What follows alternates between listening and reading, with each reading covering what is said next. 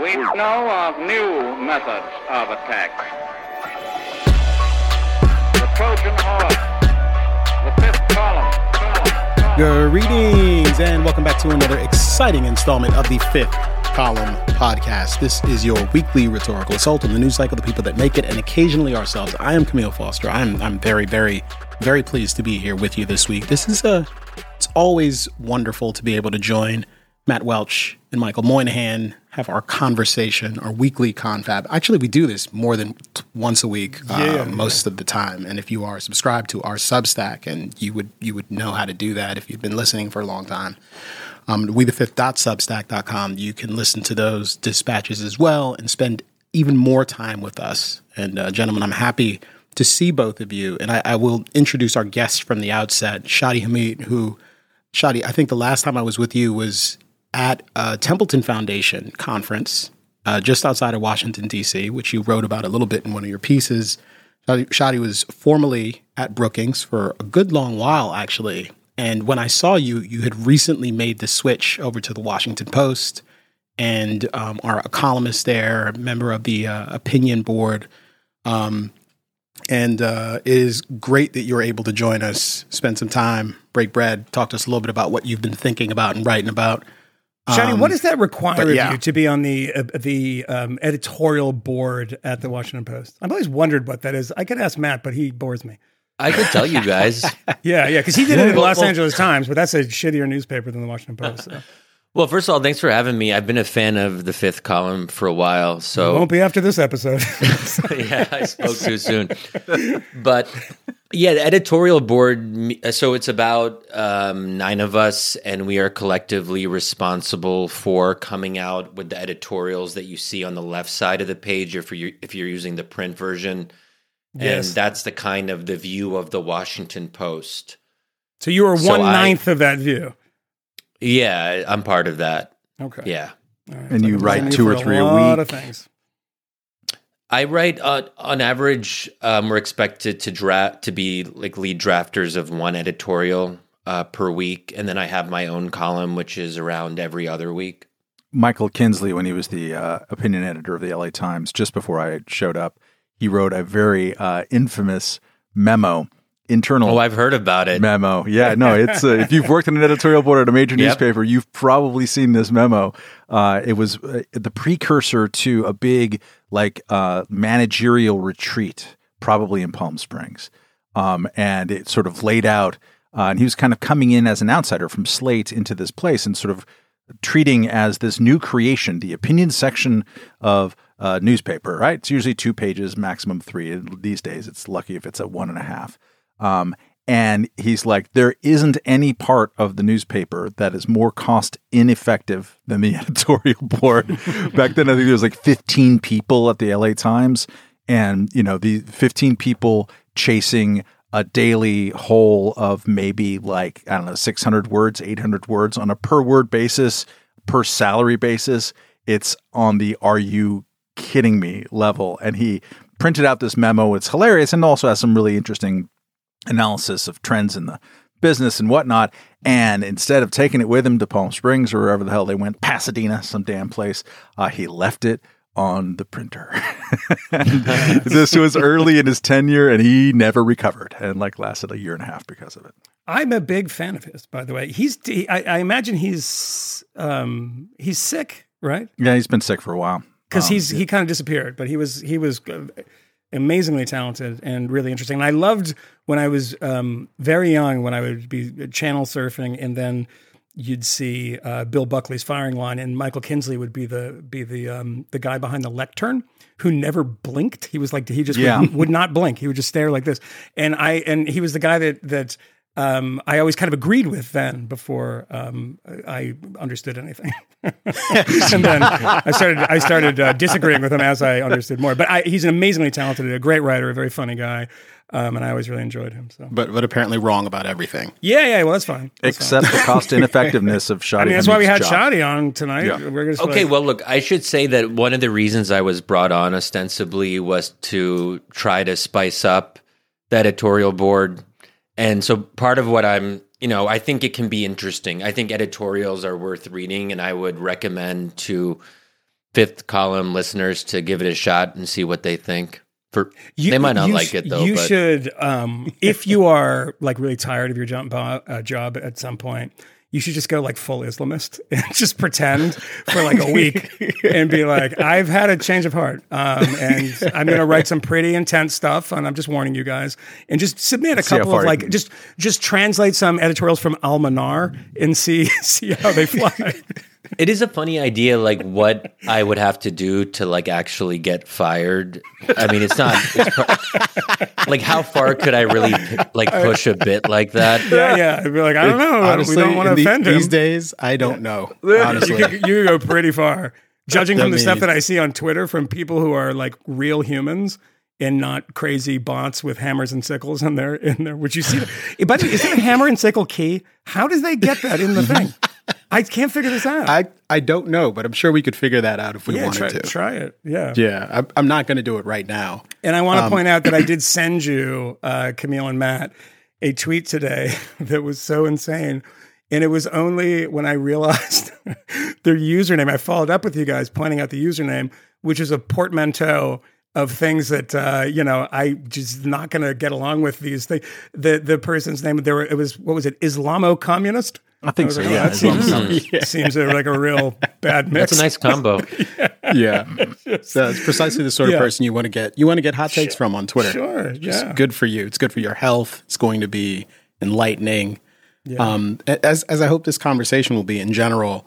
I mean, Shadi, there's plenty of stuff we could talk to you about. But as I mentioned earlier, when I saw you last, I guess it was early October, shortly after things had gotten a bit crazy in the Middle East. And you had shortly after wrote a column, which I think was perhaps the first one that you wrote under your own name for WAPO.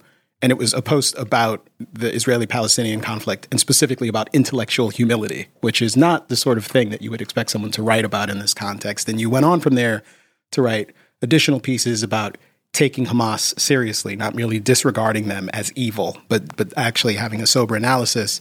And I think that you kind of rounded out the initial trifecta with an appeal for a durable, workable ceasefire. And at the time, you were making an argument that this was something that could be attained. And this is early November. We are now a little further beyond that. And I believe that post you had opened with, Gaza is in a pretty bad place. Certainly things are worse now than they were then. The ceasefire is over now. And I'd be very interested in getting your take on kind of where things stand and specifically like what went wrong with the ceasefire. Yeah. So you're right. That first piece I wrote on intellectual humility, that was my debut column for the Washington Post. I had just started there just a week prior. So for me, a lot has happened in a very short period of time in my new job. And I remember actually one thing I noted in that first column was the night before Hamas's October 7th attack on Israel, I was at a party in D.C.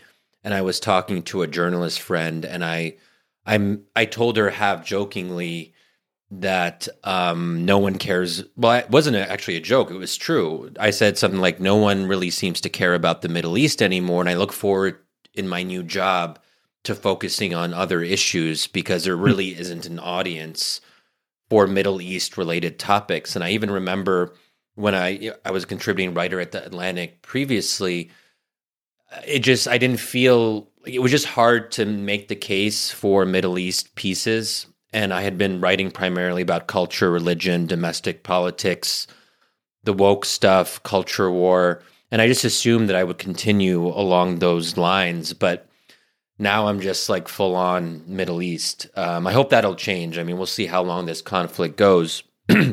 But it's been a sort of, I'll just say it's been a weird time for me because a lot of my former allies on the anti-woke stuff, I don't like seeing myself as anti-woke, but a lot of people perceive me that way.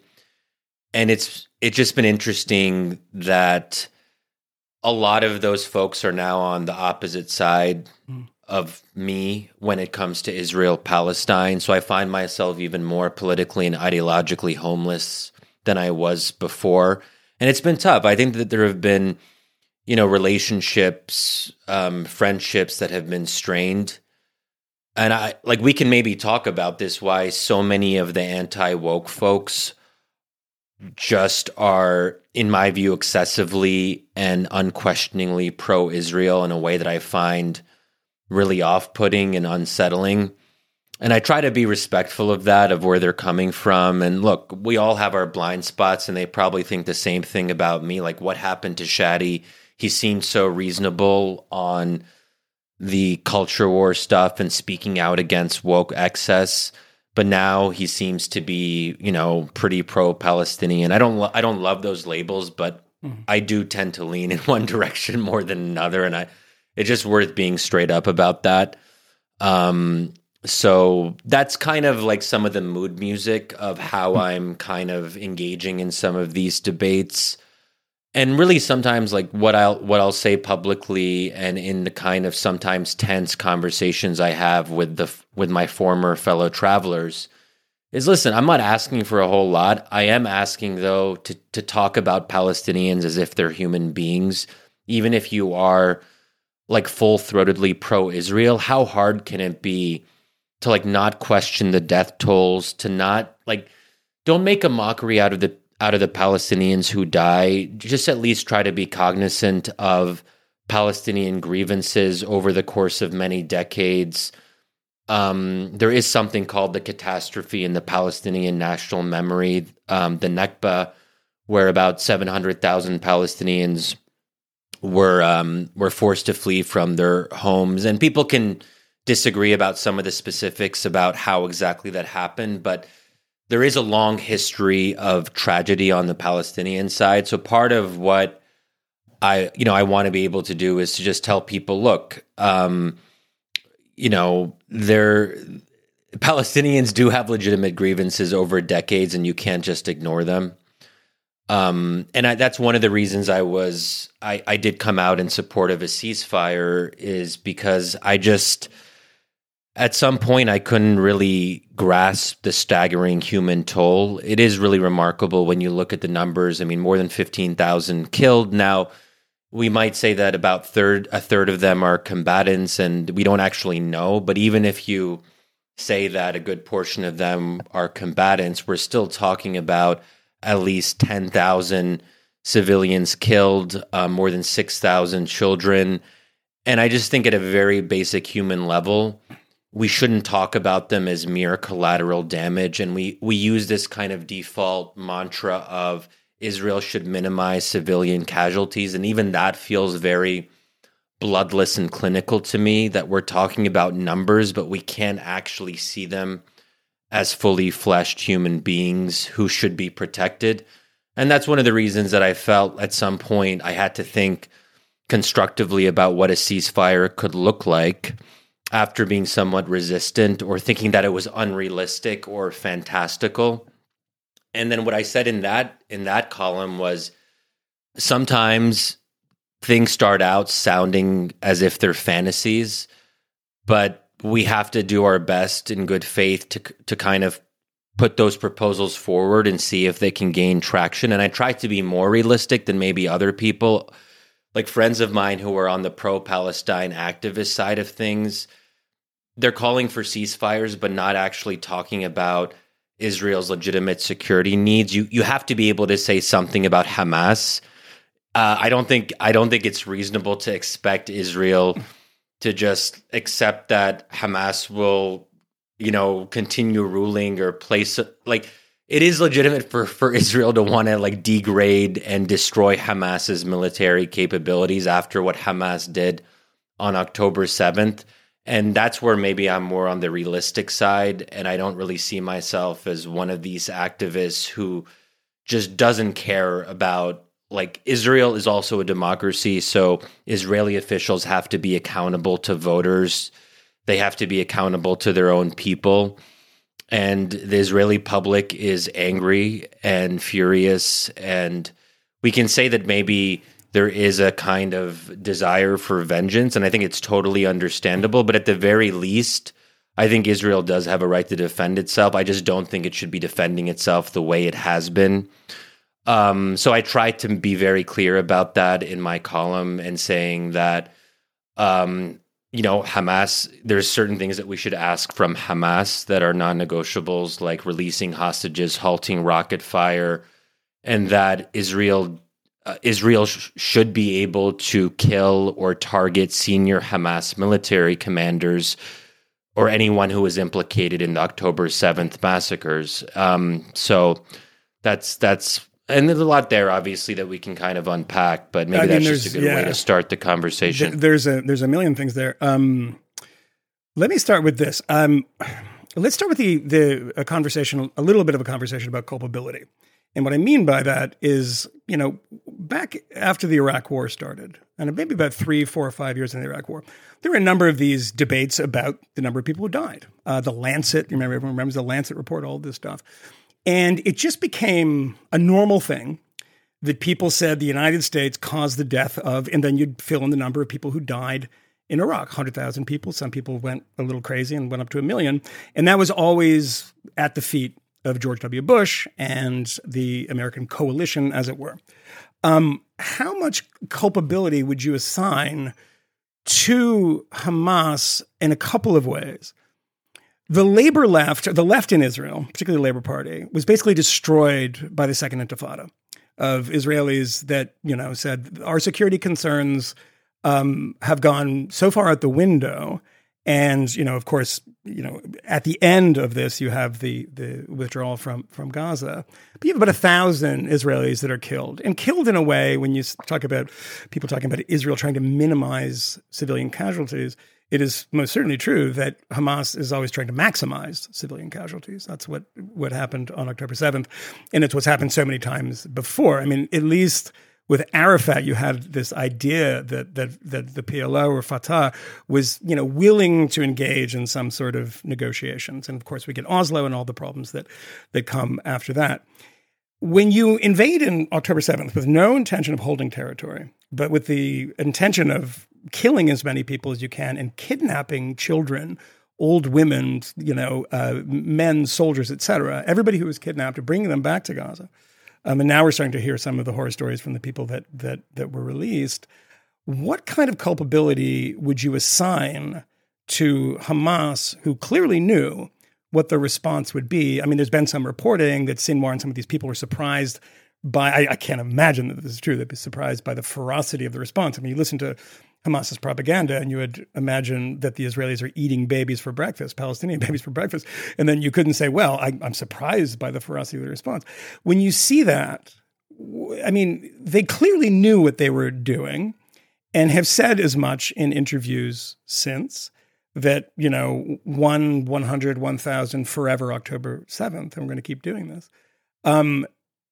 That's their kind of sort of moral responsibility for visiting this upon their own people in some way. And I know we can talk about, the tactics of the IDF, the Israeli Air Force, et cetera, but just in a broader way. I mean, would you assign a large majority of that culpability to the people who went on that pogrom and rampage on the 7th? Yeah. So when it comes to Hamas, I really do hope that there will be a reckoning once the fighting stops, where Palestinians can kind of look inward and express any anger they might have towards Hamas. And hopefully this won't be forgotten, because I do think ultimately, when you have your family members killed by Israeli strikes, I do think that Israel is responsible for those deaths, because they have agency. We can't just say that Hamas went in and therefore Hamas provoked this military confrontation. Therefore, anything that Israel does in response is fair game and justified. So I think there's I suppose that I would ask in a follow-up there, just to throw that in there, so maybe you can answer this too, is what would that response, and I know people say proportional or proportionate response, what would that be? What are they allowed to do, which would inevitably kill some civilians, right? Yeah. Well, so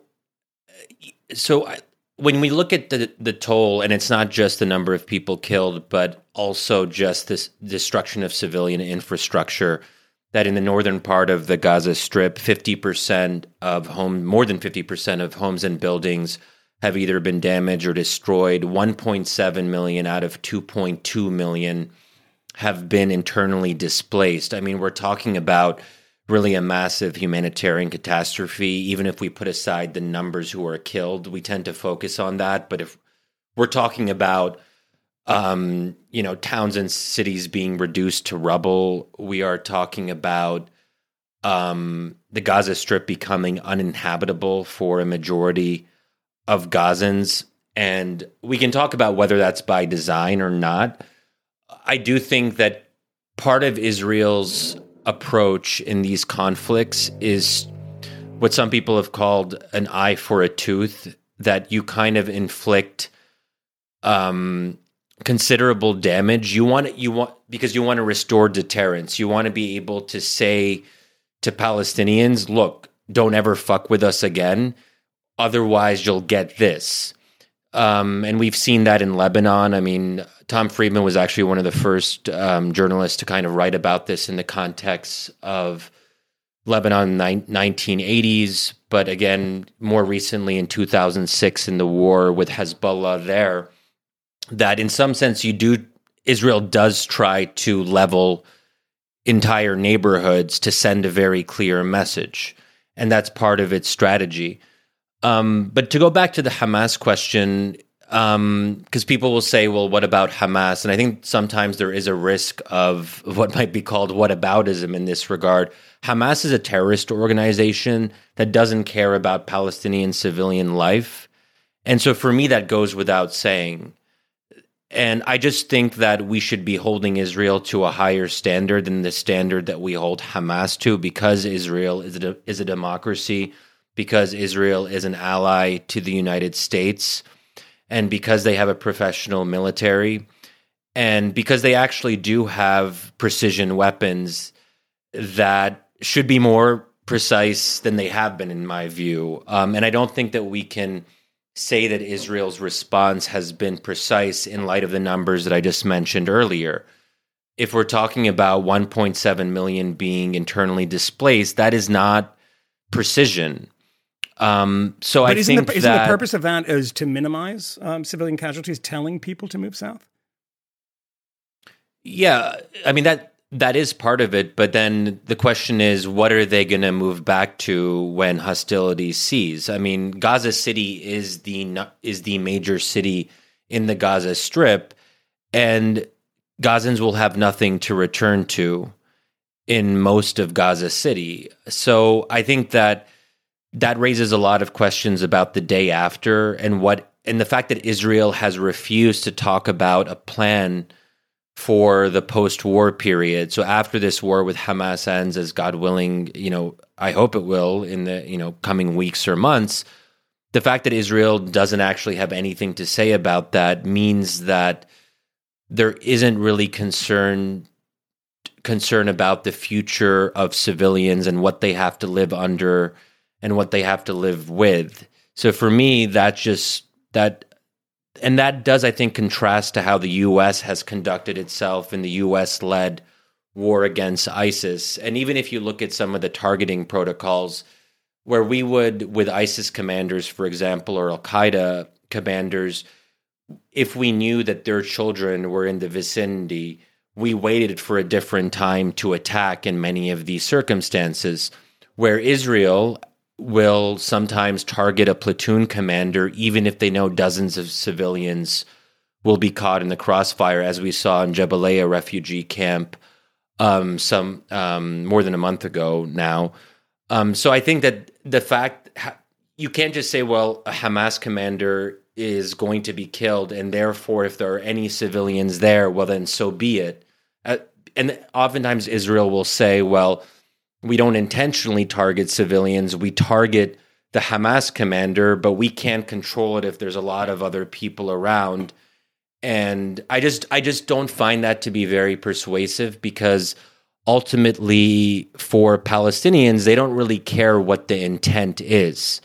it's cold comfort to them if the IDF is saying, well, we didn't mean to kill you, but you just happened to be killed.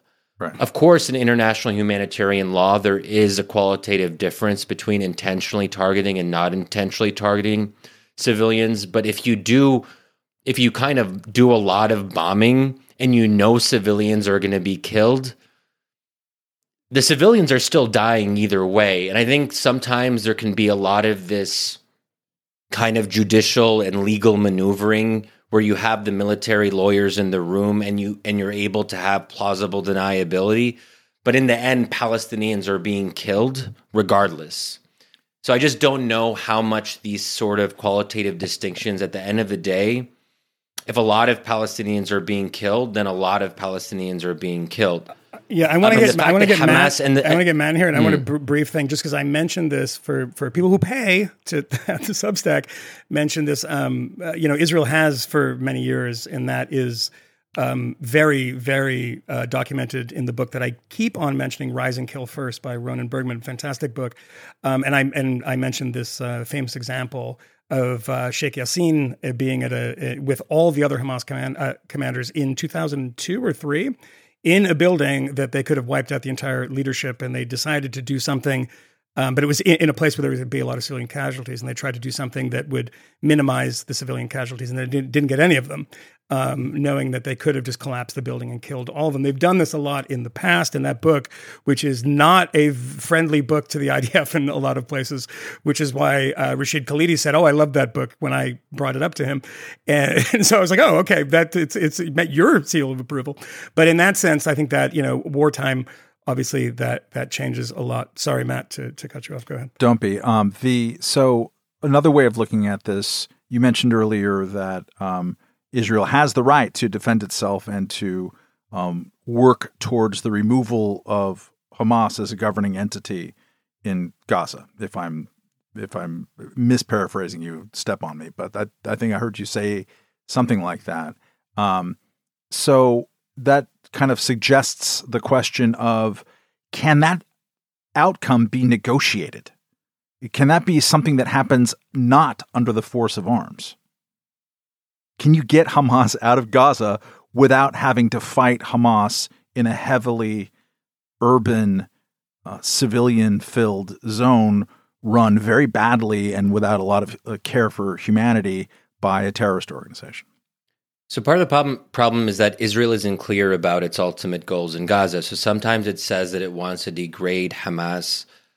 Often it says it wants to eliminate or eradicate Hamas. And I think that actually matters a whole lot, because ending Hamas's rule in Gaza is different than eliminating Hamas. When I hear the word eliminate, I think of something much more total, much more thoroughgoing, and it does imply a lot more people being killed. And that's where there is a problem here, that Hamas is not actually like ISIS. It's a mass movement that is intertwined in the broader Gazan population. We have to acknowledge that, frankly. And there are estimates of around 30,000 Hamas fighters. And then there are people who are affiliated with Hamas who may not be combatants. Then you add those numbers on. You can probably talk about hundreds of thousands of supporters and sympathizers of Hamas. So you can't actually erase Hamas off the face of the earth, because there's a broader membership, and there's low-level cadres, mid-level cadres, people who have served in Hamas administrations, in different ministries. So that's why I tend to prefer talking much more specifically about military commanders. Then we can talk about the political leadership. Then we can talk about the rank and file of the organization. But there is no way, at least to my understanding, where you can wipe out the entire membership of Hamas. To do that, you would basically need to embark on something of genocidal proportions. So let's and say that's what makes me really nervous when people say wipe out, when they say level that place, when they say you got to just eradicate them. Let's be very clear what we're talking about here, because the Israeli military estimates that, and this is probably a little bit inflated, but as many as 5,000 Hamas fighters have been killed. let's cut that down. If we say cut that down to 3,000, which seems more plausible to me, we're still talking about the vast majority of Hamas fighters who have not been killed.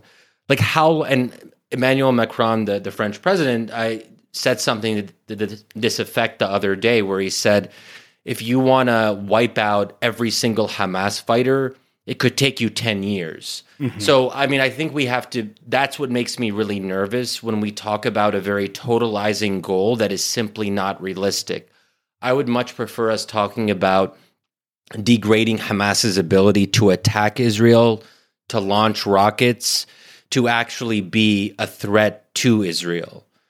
And that to me is something that you can measure in terms of military assets. You can actually see to what extent Hamas is able to launch attacks on Israel, and you can actually calculate that in a much more specific way. So that's just worth noting, because I think that Israeli officials are not careful in how they talk about these things. And they contradict each other, for sure.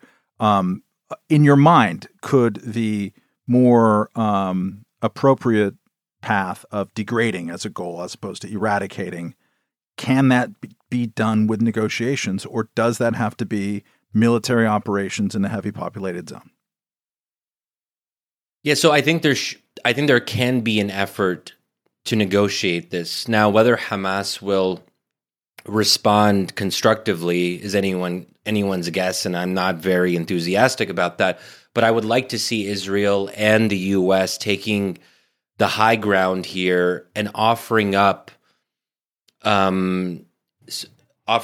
kind of roadmap for what both sides might be willing to accept. To say that if Hamas agrees to give up power in Gaza, if it agrees to subject itself to the rule of the Palestinian Authority, and the PA is based in the West Bank, but there has been a lot of talk about having a kind of revitalized PA that can then be also responsible for governing in Gaza, to say, look, if Hamas is willing to accept that, to give up power, and to agree to not attack Israel with rocket fire or through other military means, then Israel can seize its own bombardment of Gaza.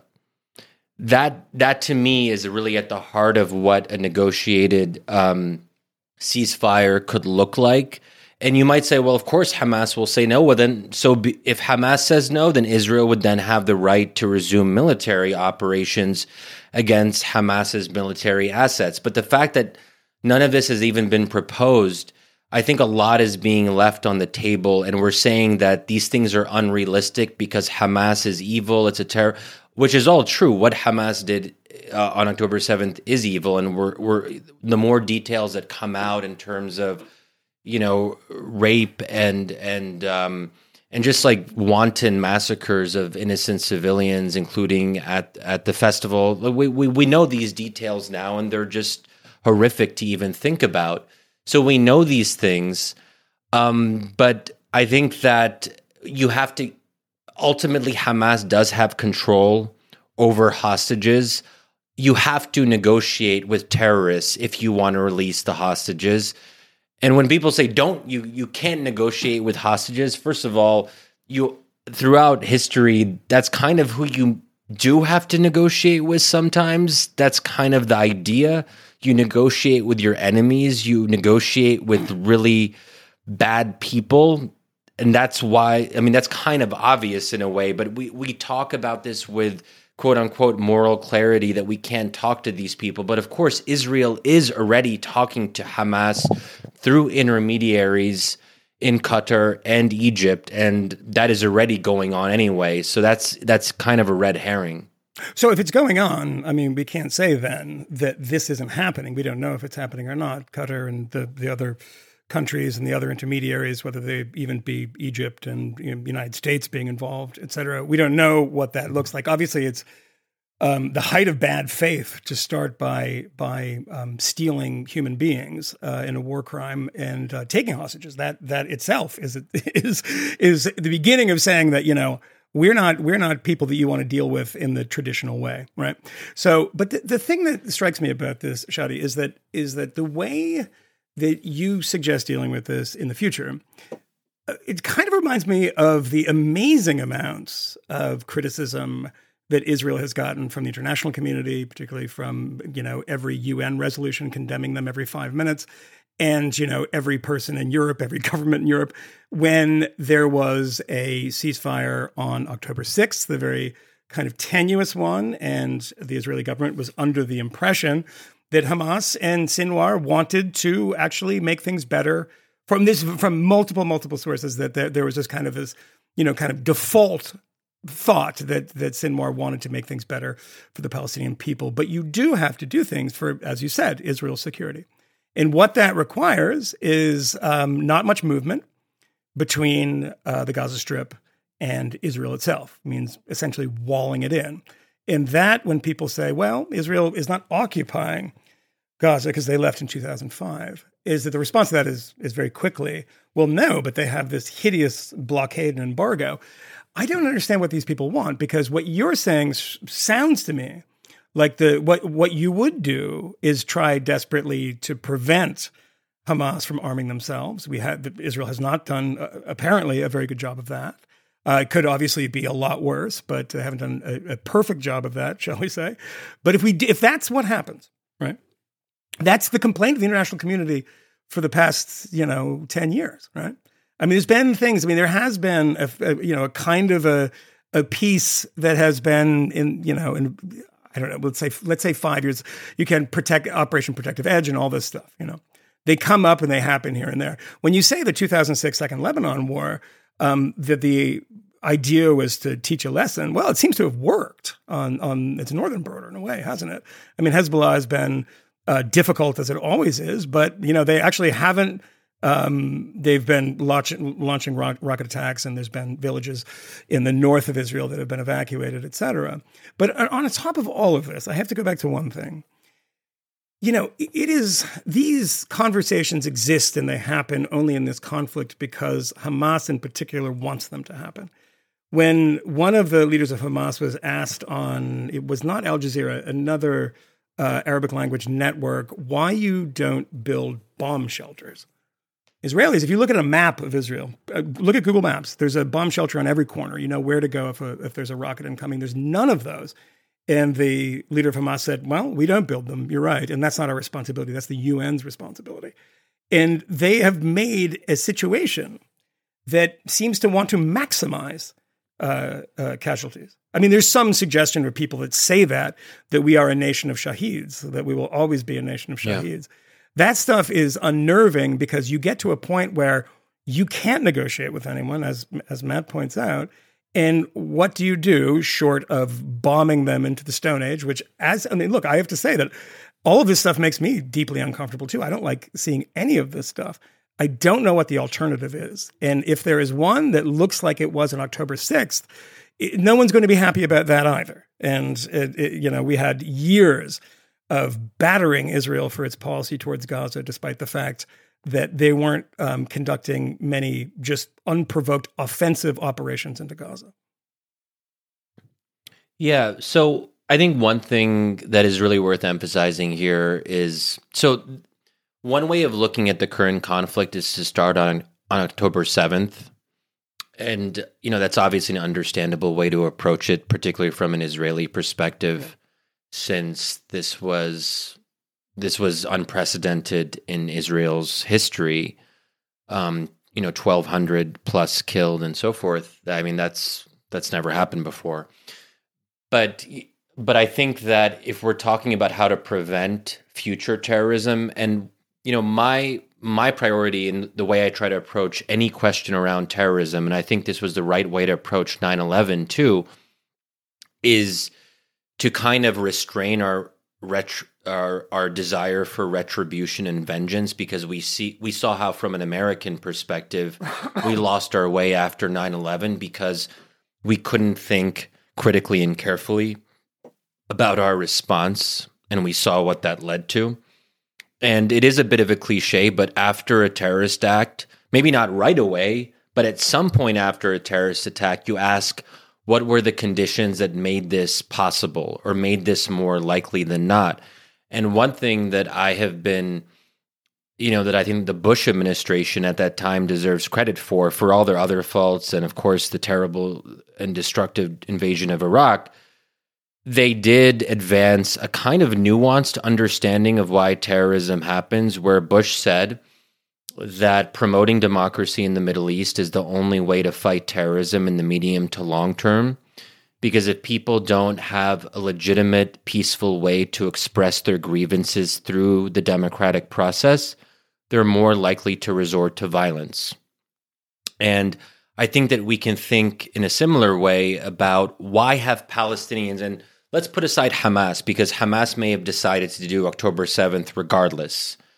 But when we look at the polling in the months preceding October 7th, we see significant majorities of Palestinians in both the West Bank and Gaza supporting violent resistance, supporting even, this is unfortunate, armed attacks against civilians inside of Israel. So we have a couple ways we can respond to this. We can say that there's something wrong with Palestinians, that this is a violent people who have no moral compass and they just like killing Jews.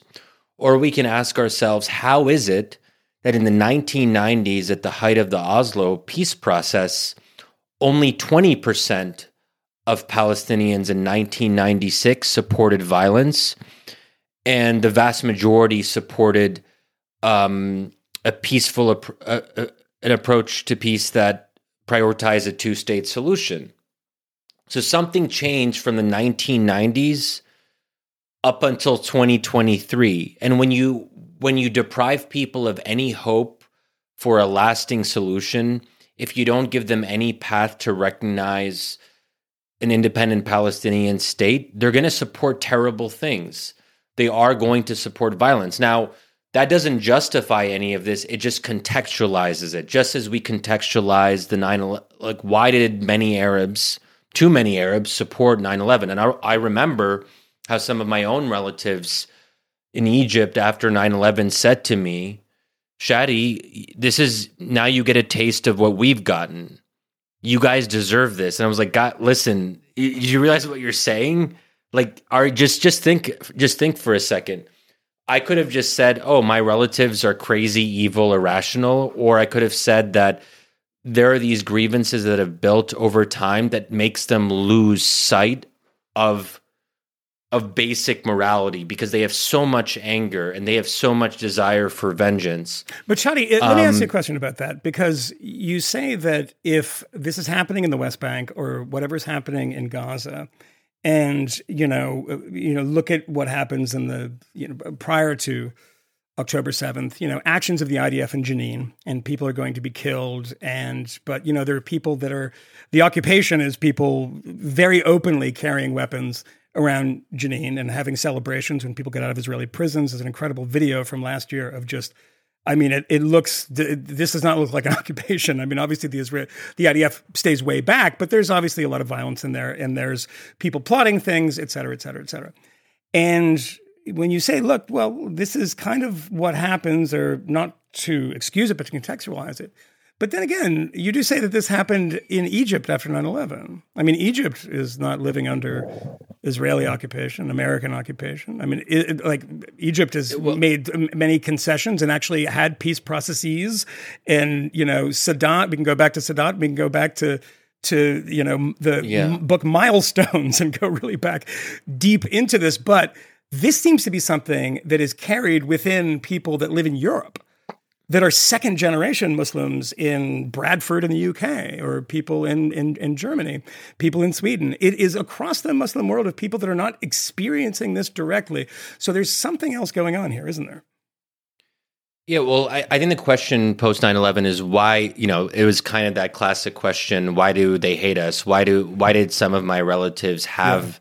I wouldn't say they hated the U.S. A lot of them were, Western educated and liked spending time in the U.S., but I think that there's a broader set of grievances, one being that the U.S. has supported brutal dictatorships in the Middle East for decades. But so has every other country in the Middle East. right? Sorry? So has every other country in the Middle East. Supported dictatorships that have been bad to Palestinians. But the Jordan. U.S. has Yes.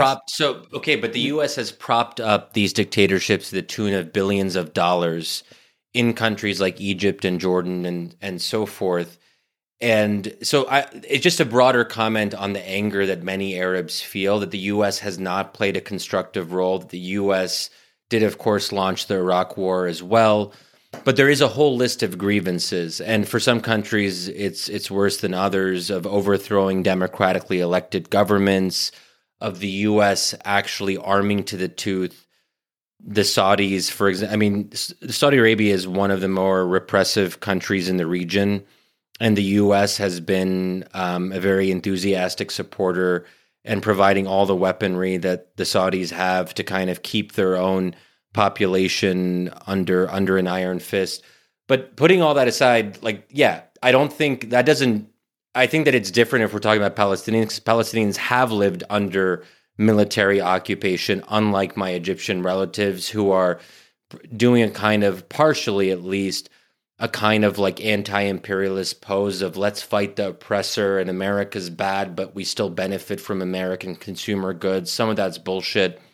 But in the case of Palestinians in the West Bank, and, the fact that it took us some time to even mention the word occupation, I think, the occupation is really at the center of this. And I probably should have mentioned earlier that these are longstanding grievances that have accumulated over time. So when we ask why even not just for putting aside Gaza, but why Palestinians in the West Bank have lost faith in a two-state solution and now are talking about a one-state solution, and why they say they support militant groups, not just Hamas, but also groups like the Lion's Den and Islamic Jihad, is because we haven't incentivized them away from violence.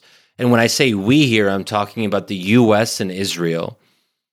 There has been no interest in a peace process for many years now. And even when I talk about a two-state solution or the peace process, you got to put that in scare quotes, because the Netanyahu government has been trying to thwart the establishment of an independent Palestinian state for many years now. There was that famous 2019 Likud meeting where Netanyahu actually talked about bolstering Hamas and making sure that funding came from Qatar to the Hamas leadership in Gaza, because the more you could have a divided Palestinian leadership with Hamas in Gaza and Fatah and Mahmoud Abbas in the West Bank, that paralyzes Palestinians, because you have this intra-Palestinian infighting where you basically have two different Palestinian leaderships. That in a way helps Netanyahu make his case that there is no partner for peace.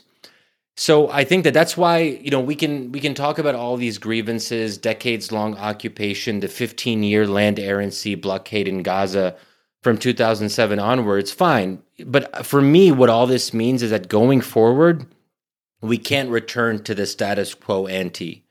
When there is a cessation of hostilities in Gaza, we have to be able to tell Palestinians that there is a path to rebuilding in Gaza, and that means that they actually have to have a viable path towards their own state. And that means putting serious pressure on Israel to actually be okay with a Palestinian state. So we talk about how Hamas and other Palestinians don't accept Israel's right to exist, but it's also the case that Netanyahu and his far-right companions in this government don't accept the right of a Palestinian state to exist.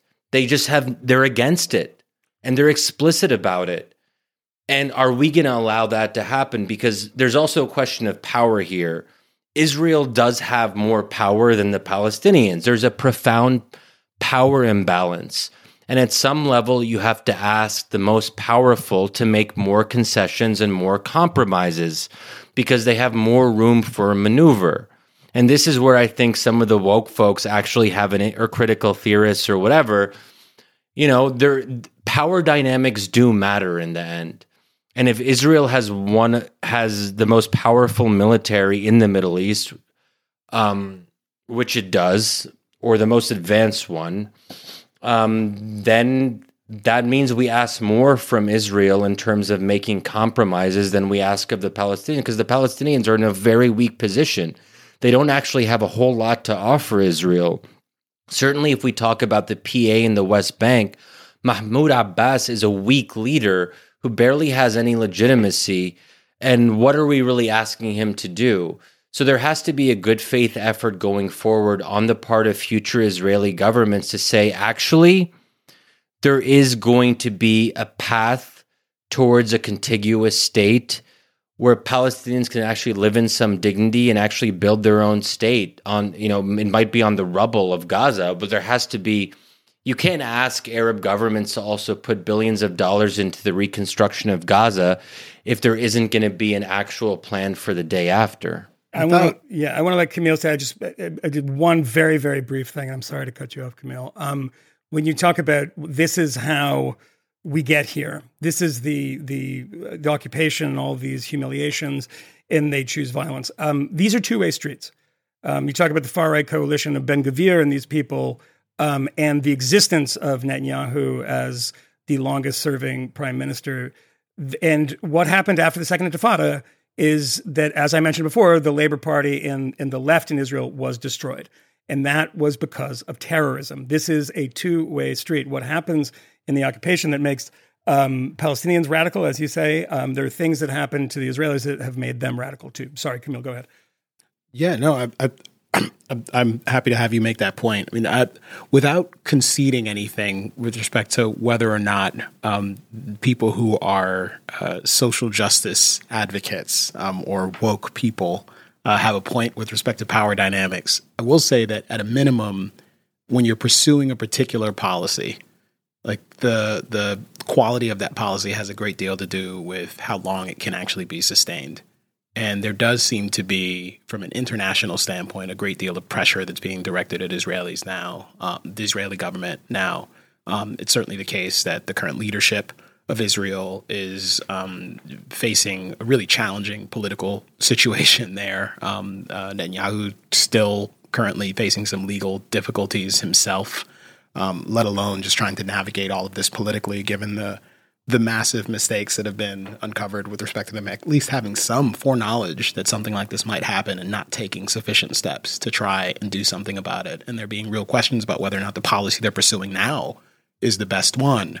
But if I'm going to go with you, Shadi, and say, okay, fine, the Israelis need to take the first step here, what does it actually look like? Because there's a sense in which when I read one of your columns, you talked, and I think you just said it again here, you talked about the status quo before October 7th and the importance of, removing the blockade and pulling back and granting people autonomy and freedom of movement. And that's certainly an appropriate aspiration, but the practical implications of that for Israel and its legitimate national security concerns seem to be pretty massive. At the moment, Hamas is still committed to striking, and various people within that organization continue to insist that they will when they get the opportunity.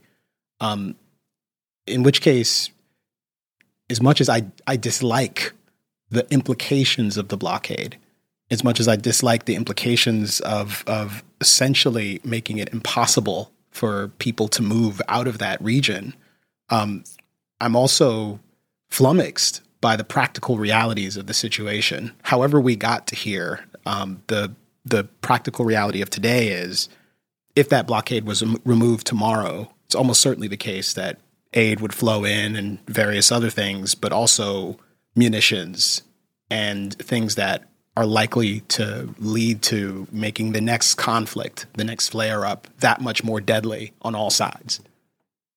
Well, the blockade, the 15-year blockade plus the intermittent wars, and every few years, as we've sort of alluded to, there's a new Israel-Gaza war.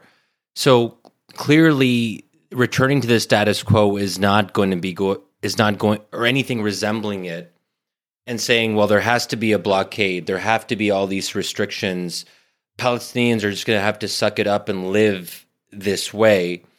That that was not sustainable. That hasn't led to Israel's security. That's why we're having this conversation now. If we want to think more long term, and also there's also the question of breeding a new generation of people who want to use violence against Israel or actual terrorists.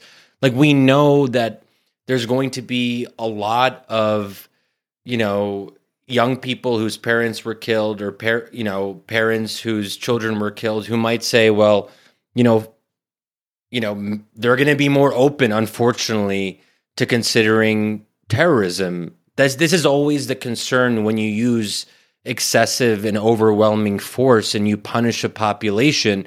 You're going to create a generation that has a bitterness. So I just don't see how. I'll grant all. I just don't see. My question is, then we can't go back. So then we how do? So then what does moving forward look like? What can we move to? Is it some sort of international coalition that's responsible? Process. But a genuine peace. I suppose I'm granting that there is a genuine peace process. What I'm asking for specifically is, and this is a hard question. I have no idea what the answer is or what an appropriate answer is. But what does it actually look like from a practical standpoint? And maybe we just focus on one thing, like the blockade. Like, what replaces it?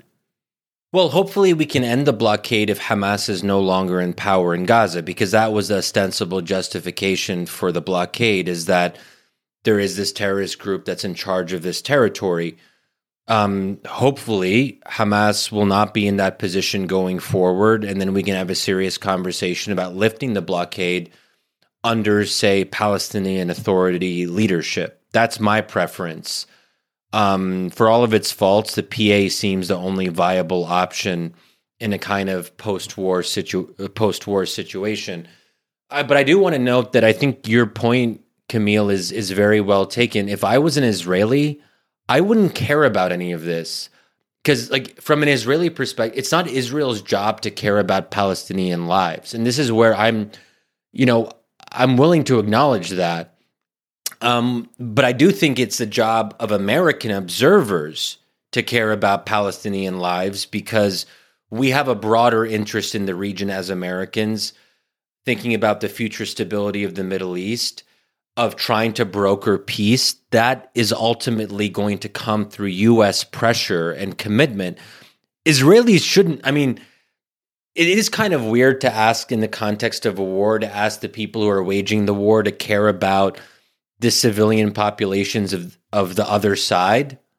So I totally get that. And that's why I think that compassion in that respect, though, is a strategic priority if you care about safety of Israelis, because to the extent you can extend that in a meaningful way, in the long and people term, actually believe in it, it's credible, then yes, I could imagine that helps. The problem is I don't actually know how you get from there to here right now. I think one aspect of the intractability of that, Camille, is my sense is that Israelis are in zero mood right now to imagine either polity or either geographical group of people, Palestinians, being self-governing in the way in which they would have a monopoly on the use of force in a military.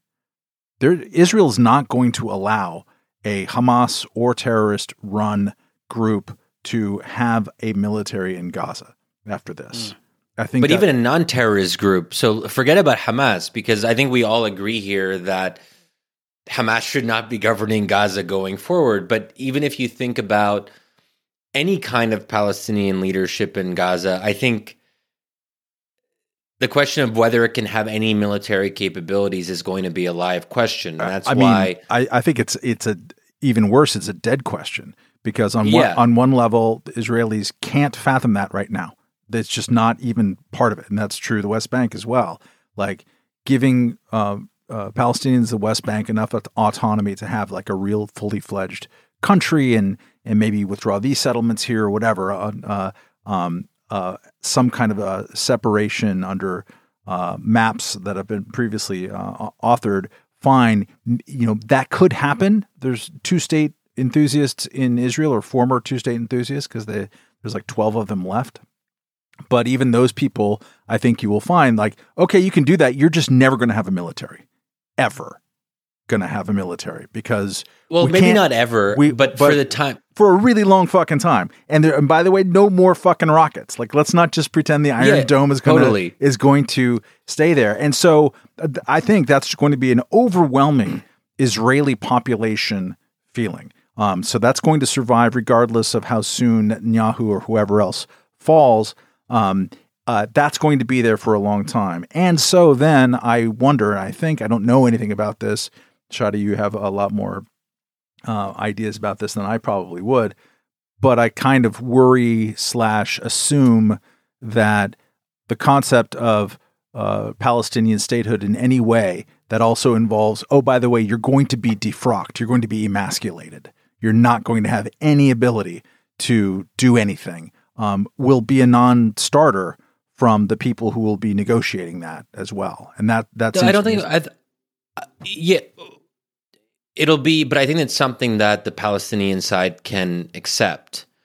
And I hate to say it, like that emasculating thing that you're describing, it's totally understandable that Israel would accept nothing less than a demilitarized Palestinian state. Yes. And I'm willing, I mean, it's not for me to say, it's up to Palestinians to negotiate. So Egyptians telling Palestinians what to do. Again, it's just fucking exactly. Never there ends. You go. But I mean, I think realistically, it's always been sort of understood, even if it's not, the quiet part isn't said out loud, that for the foreseeable future, any independent Palestinian state will be defrocked. Similar in some ways to how Germany and Japan were. I think that is not ideal. I think to be a fully fledged state, generally, you should have some kind of military capability, but we're not talking about an ordinary situation. And if I was a U.S. negotiator, I would put pressure on Palestinians if it ever gets to that point to accept that. And I'm sure, I don't know if there's many Palestinian or pro-Palestinian activist listeners of the Fifth Column who will have gotten to like hour number 2, but they'll probably hear that and say, "Oh my God, Shadi!" Like, yeah, exactly. But look, I'm also because I've been in the policy world for a long time.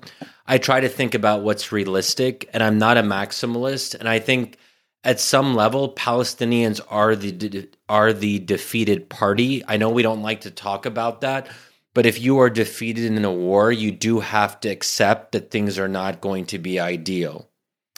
And I hate to say that, but Palestinians have been defeated, and I guess Arabs more broadly. I mean, there is a long record of defeat, and at some level, you got to accept the terms that are given to you. That's not to say that Palestinians should ever accept the completely ungenerous offer that Trump was trying to push through.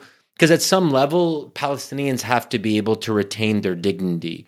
You can't just say, you guys lost, you're defeated, suck it up, accept something that is not even resembling a state. Forget about the you can't say that it'll be completely non-contiguous. There'll be a bunch of Bantustans that are just like carved up. I'm sorry. There has to be a minimum level of dignity that Palestinians are able to get as part of any peace process and two-state solution. Otherwise, you're going to see a growing number of people talking about a one-state solution. And in some ways, we're already there. When I talk about a two-state solution to people, they're like, Shadi, you're in the past. Two-state solution? Are you kidding me? With all the settlements that Israel has built up in the West Bank, hundreds of thousands of settlers, how is this actually going to work? And I'm like one of the weird people who still thinks that this is actually because what is a one-state solution? It means undoing the Jewish state. And again, some people would hate me for saying this out loud, but I do believe that Israel has a right to exist as a Jewish state, because that was the whole idea, to correct one injustice of 1948, the catastrophe that Palestinians experienced, to say that, well, we correct that injustice with another one, which means undoing a Jewish state. I'm sorry, that's also unprecedented in modern history, where you take a state and you say you have to dissolve yourself. That's fucking crazy. But isn't there a problem, you talk about the Nakba, it's the kind of, I'm not going to say myth, because it's not a myth, but I mean, there's debates about this, and you can read Benny Morris, and you can read Rashid Khalidi and the different sides in this. But, the Nakba itself is kind of a problem. And it's the problem that comes up in so many conversations. Because when you look at something like the war in Ukraine, you look at these places, they say Donetsk, Luhansk, these are Russian, they're Russian speakers. Despite that, prior to 2013, 2014, you didn't have a massive movement there of people saying we're desperate to get back to the Russian motherland and we're going to violently try to. This is after what happens. I mean, Putin is the one that actually creates the situation after the Maidan issue. Every single conversation I've ever had about the Palestinian issue comes back or at some point comes to the Nakba. And the Nakba, the catastrophe, is the existence and the creation of the state of Israel. It is not just the 700,000 people that were forced or were told to. We don't, I'm not going to get into that historical debate. And of course, there's about 800,000 Jews in the Arab world that are throughout that period of time up until the late 50s and early 60s pushed out of their countries too. I mean, there are 4 Jews left in Baghdad. Baghdad used to be 25-30% Jewish. I mean, so there's a lot of this that goes around in the Arab world. But when that is the kind of foundational idea of being a Palestinian activist or somebody who's Palestinian who cares about this or their supporters in the West, it is that in 1948, this monstrous state was created, and we have to reverse the Nakba. It's like not so much this is a historical reality, it's one that has to be, and this is when you get to the from the river to the sea stuff, and why we're at this idea of a one-state solution, is people holding on to the Nakba as this thing, this historical error that must be corrected. And that on top of the fact that, the Palestinians in the 1960s and 70s were essentially secular and mostly leftist, and then become, in certain senses, Islamist. And by the way, I'm going to put Fatah in that too. I'll give you an example of this. I was watching this very good PBS Frontline documentary from 2003 that was about the collapse of Oslo. And there's a guy that pops up on the screen, this kind of chubby guy from Fatah, and he's like, it's time for peace. And I screen capped it and then Googled the guy's name. Within 2 seconds, a story in the Times of Israel about him praising the October 7th attacks, and he's still in the Palestinian Authority. And of course, as you've pointed out, Shadi, this has crept in to both of the political parties, and that's Hamas and Fatah. This is a problem, right? I mean, the idea of what Palestine as a Palestinian state should be doesn't seem to me, and opinion polls seem to bear this out, doesn't seem one of compromise on this side. And you can say, look, how did we get here, et cetera. Yes. Those are debates that we can have. But let's just acknowledge that we are here. And where we are right now is not, there's no, I mean, this is the cliche, but this cliche is true, that there's no peace partner at this point. And, the conversations about, 70, 80 years ago seem to complicate that even more. I mean, you're exactly right. And if for many Palestinians, Israel being created is the first, it's the original sin, it's the ultimate injustice. But I think that even if you think that, Israel is a fact on the ground. And I know this is, again, if you're an activist who's out there going to all these pro-Palestinian protests, obviously you're not in a mind to compromise because you're not a policymaker and you're thinking in maximal terms. And, not to kind of extend this analogy too much, but America was created on a certain set of pretty profound injustices and mass killing and so forth. But very few... Hold on. I'm kidding. Go ahead. Yeah, exactly. Well, very few people... There's Shadi the anti-American, hating America in what we gave to our native brothers. Well, the second part of that statement is that we all know that happened, but I don't think any of these super woke people are saying that America should cease to be and we should have like some... Well, if they are, they're crazy because that's true. Because politics is about reality. So I get that and so I can't speak to the Palestinian sense of grievance in a way that a Palestinian can. But I can, I think, speak to the reality of the situation, that Israel isn't going anywhere. And the sooner we all acknowledge that, the better, so we don't have fantasies about what the future might hold. I get that a lot of Palestinians would rather Israel not exist, and if they could wave a magic wand, Israel would disappear. And I'm not going to pretend that they don't think that. What can I say? That's not this. Can I ask you a quick question? You mentioned Native Americans. Let me just ask you a broad question. I'm interested in your response to this. There's been a lot of people who have been treated horribly in every corner of this earth since the existence of this earth. Some have reacted different than others, right? I mean, Native Americans have reacted different than lots of people in Africa who were colonized. What is it that makes the response amongst Palestinians, amongst people in Iran, amongst people in the Mahdi army in Iraq, the Muslim Brotherhood? What is unique when so many people have been persecuted over time that the response has been different in the Arab world? Why? I know it's a big question, but is there some kind of top-line answer that you have to that? Well, the first thing I say, I think it is a point of pride among Palestinians that they refuse to accept defeat like everyone else you said who's accepted defeat in their bad lot throughout history. I think there is a special pride, and maybe it's too much pride, and we can maybe disagree on that. And again, it's not for me to really say, but I do think that there is something different about Palestinians and the Palestinian cause, where they're just like this annoying fact that hasn't gone away. They haven't kind of dissipated into the ether and just been quiet about their defeat like some others have. As to why there's a broader resonance to it among Arabs and Muslims, I think that Israel-Palestine is not just about Israel-Palestine. It's a proxy for something deeper and bigger. And is this about Islam in some ways? Okay, so I think there is this. How do I put this? There is a civilizational fault line, and I do think there is a sense of grievance that is not just about the last 75 years, but it's sort of like, we, as Arabs and Muslims, used to be the greatest civilization the world had ever seen. And we experienced one of the most precipitous falls in human history, a really just a kind of, not just embarrassing, but humiliating.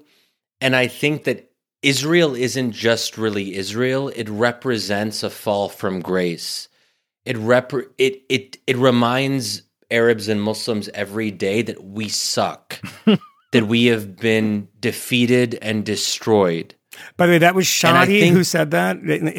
I'm seeing it on video, but I just want you to know that Michael Moynihan, Matt Welch, Camille Foster, no one here said that they suck. Please don't hurt me. Go ahead. Here's the thing, well, I mean, but let's be honest. We do suck. There is very something about the state that we're in. We don't really even govern our own, and again, I'm doing the royal we here in a sort of exaggerated way. I'm born and raised in America, but I grew up with this, and I lived in the Middle East a big chunk of my adult life. So I've heard this so much from my relatives abroad. This is part of what is inculcated in you. It just seeps into your bones in the region when you're living there, that what happened to us? What went wrong? The famous Bernard Lewis title, what went wrong? And, and I think a lot did go wrong. And oftentimes people will focus on 1967, but that's only the most sort of intense version of it. It is worth noting that Arabs suck at fighting wars, especially in the modern period, when you think it's called the 6-Day War, for God's sake. Yeah, that was. And so people don't even realize we say the 6-Day War, the 6-Day War. But we're talking about tens of millions of Arabs, including, Egypt, the most populous Arab state under the kind of, the lion of the Arabs, Gamal Abdel Nasser. And Israel just like destroyed the Egyptian army, like very, very, it's one of the most embarrassing destroyed the Air Force losses. in a day or something, a day and a half? In hours, hours. Yeah. So we're not just talking about like sucking at a war. We're talking about just something that is just so lopsided when you actually think about how this played out. So just like, and that's why 1967 was this kind of, it provoked this period of soul searching and just like, whoa, something really, how did we get to this point? You guys got Arabs? the Soviets and the Israelis got the Americans. Well, that's what happened. Exactly. So I think when we want to understand like why Israel-Palestine is a proxy, I think we have to look at that. There's something deeper going on, and I'm just being straight up with you guys because again, when we're on hour 2, we can pretty much say things we otherwise wouldn't say. Yeah. But Matt's going to read from the Satanic Verses in about 5 minutes. So just so you know, you might want to tell your parents to log off now. Well, it's funny. Growing up, we had a copy of the Satanic Verses like on the bookshelf, but my parents never read it. Like a lot, I think they just like got it because everyone was talking about it, but it's impossible to read. It's like impenetrable, and just like, maybe you guys, because you're very cultured, have read the Satanic Verses, but do you think that maybe they couldn't find the matches and they were like, fuck it, we'll get them tomorrow, and then totally forgotten about it. Yeah, I did not see that coming. That is a good like Muslim joke right there. I want to pivot a little bit to talk about the domestic political situation here in the United States, and in particular, Shadi, you wrote a piece about the forever culture war. This was in January of 2021, maybe, or 2022. 2022, yeah, because I can't remember, but it was a while. 2022, and that was primarily about the kind of schism within conservatism, the new populist conservatism, and a lot of the not so nice things that Donald Trump helped to bring to the fore within the conservative movement. But there's a different sort of culture war playing out now. And a real cleavage with respect to progressives at the moment, or at least Democrats, maybe is a better way of putting it. And I'm looking now at this catalog of things that I've bookmarked. People saying like pretty outrageous things on Twitter, and it's a lot of both people on the left, and oftentimes people on the left responding to them critically, but who are saying things about rape allegations, for example, and who seem like incensed that anyone would suggest that Hamas had done something with respect to kind of sexual impropriety to some of the people that they were murdering. Camille, how could you believe that people that kill children in front of their parents, roll hand grenades into safe rooms, would rape somebody? I know. Are you joking? I know. You're right. What are you talking about? And the allegation that I've seen very frequently over the course of the last couple of days, actually, is that there is some broader conspiracy to dehumanize Palestinians by promoting narratives about the awfulness of Hamas and their willingness to engage in sexual violence in addition to whatever other violence is being carried out. And for one, like, the sexual violence is terrible, but for me, I don't know that it actually makes things much worse. And maybe I'm a bad person for saying so.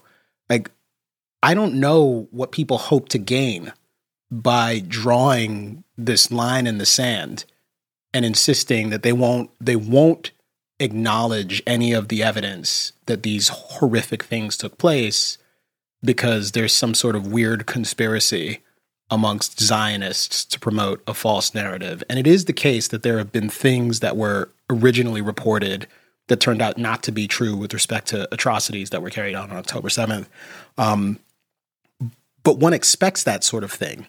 Fog of war, etc. That happens. Yes. And it is entirely possible that the Israeli government could misrepresent things or promote narratives that turn out not to be true that might be favorable to them.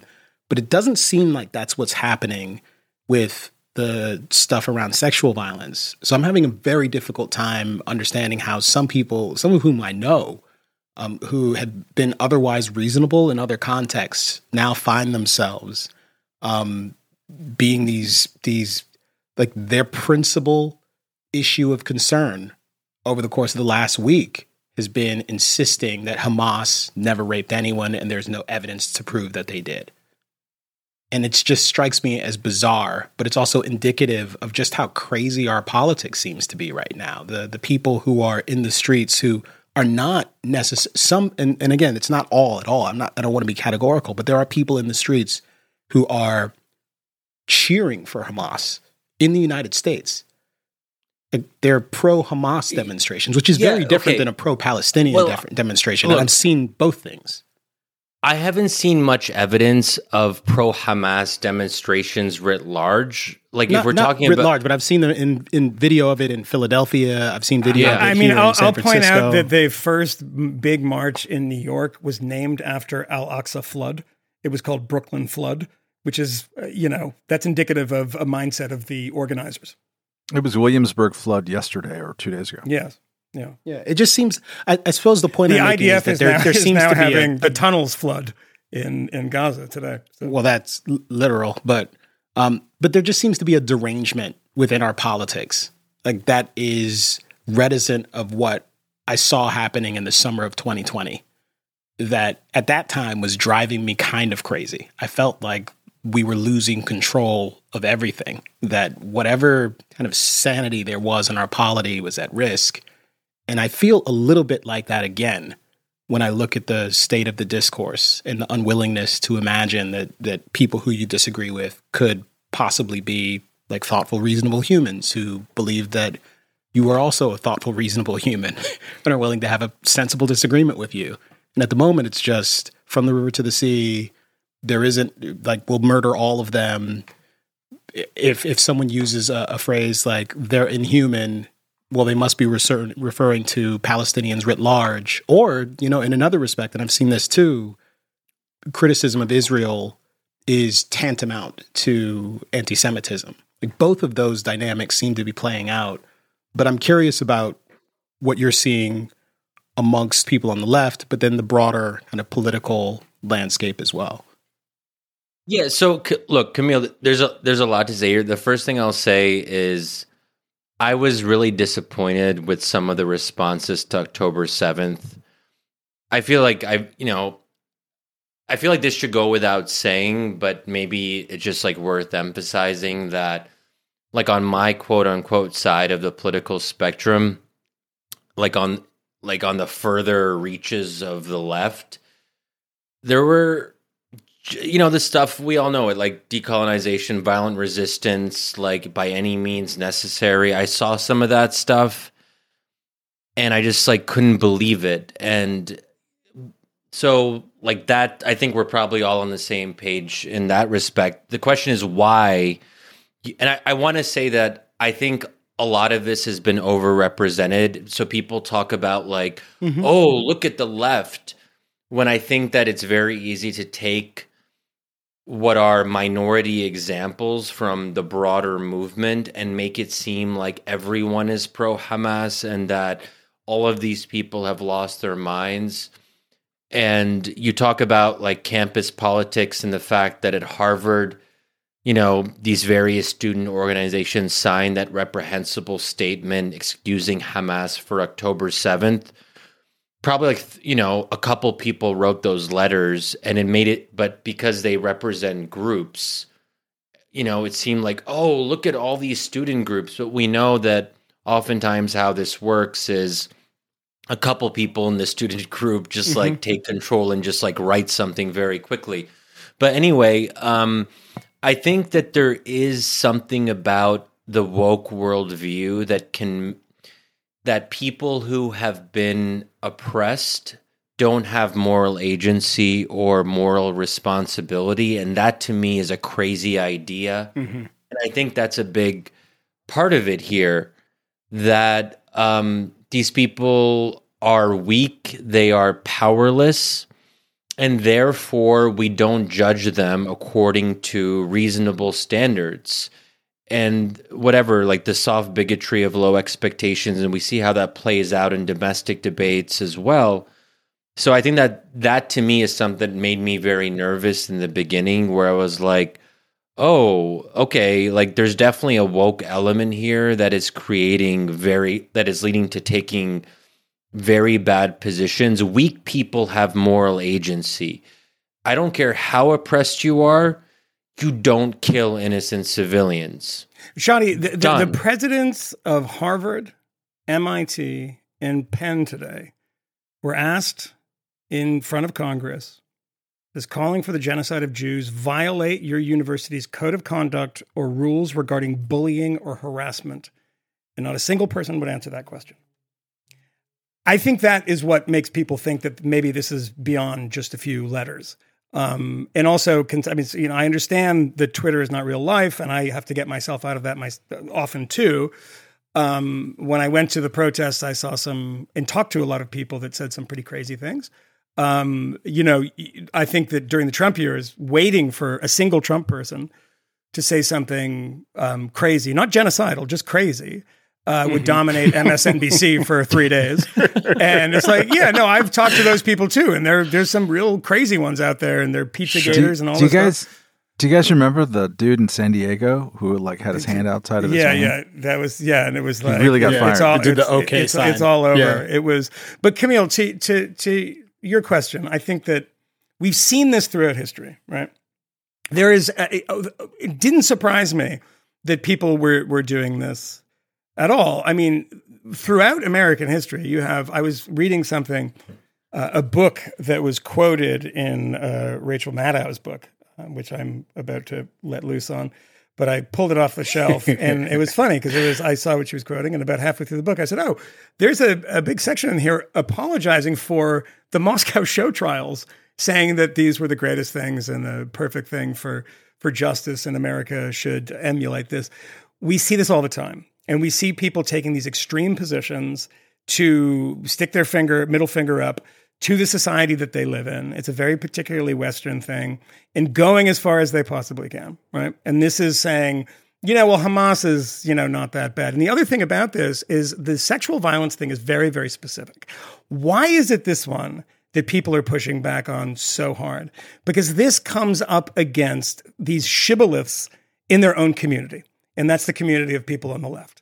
And we know what they spoke, and people have been like gloriously digging out Brianna Joy Gray tweets from a couple of years ago that are essentially like, how dare you question a victim, you know, believe women sort of stuff, but don't believe Israeli women, which, by the way, does make people think that maybe there's some anti-Semitism here. Because I know that if those three people were in front of Congress and they were Harvard, Penn, Columbia, wherever the hell they're from, Brown, and they said, does it violate policy on your campus to say that slavery was a fantastic American institution? They would be, you know, falling over each other to say, of course it does. We would do everything we could to get these people. So that is, I think, what instigates a lot of the idea of anti-Semitism, is that why is it special for Jews that you have to recoil when somebody smashes your menorah? You say in you know, a public menorah that they have for Hanukkah, that we're going to not do the ceremony. We're just going to take it away. People are too excited about this.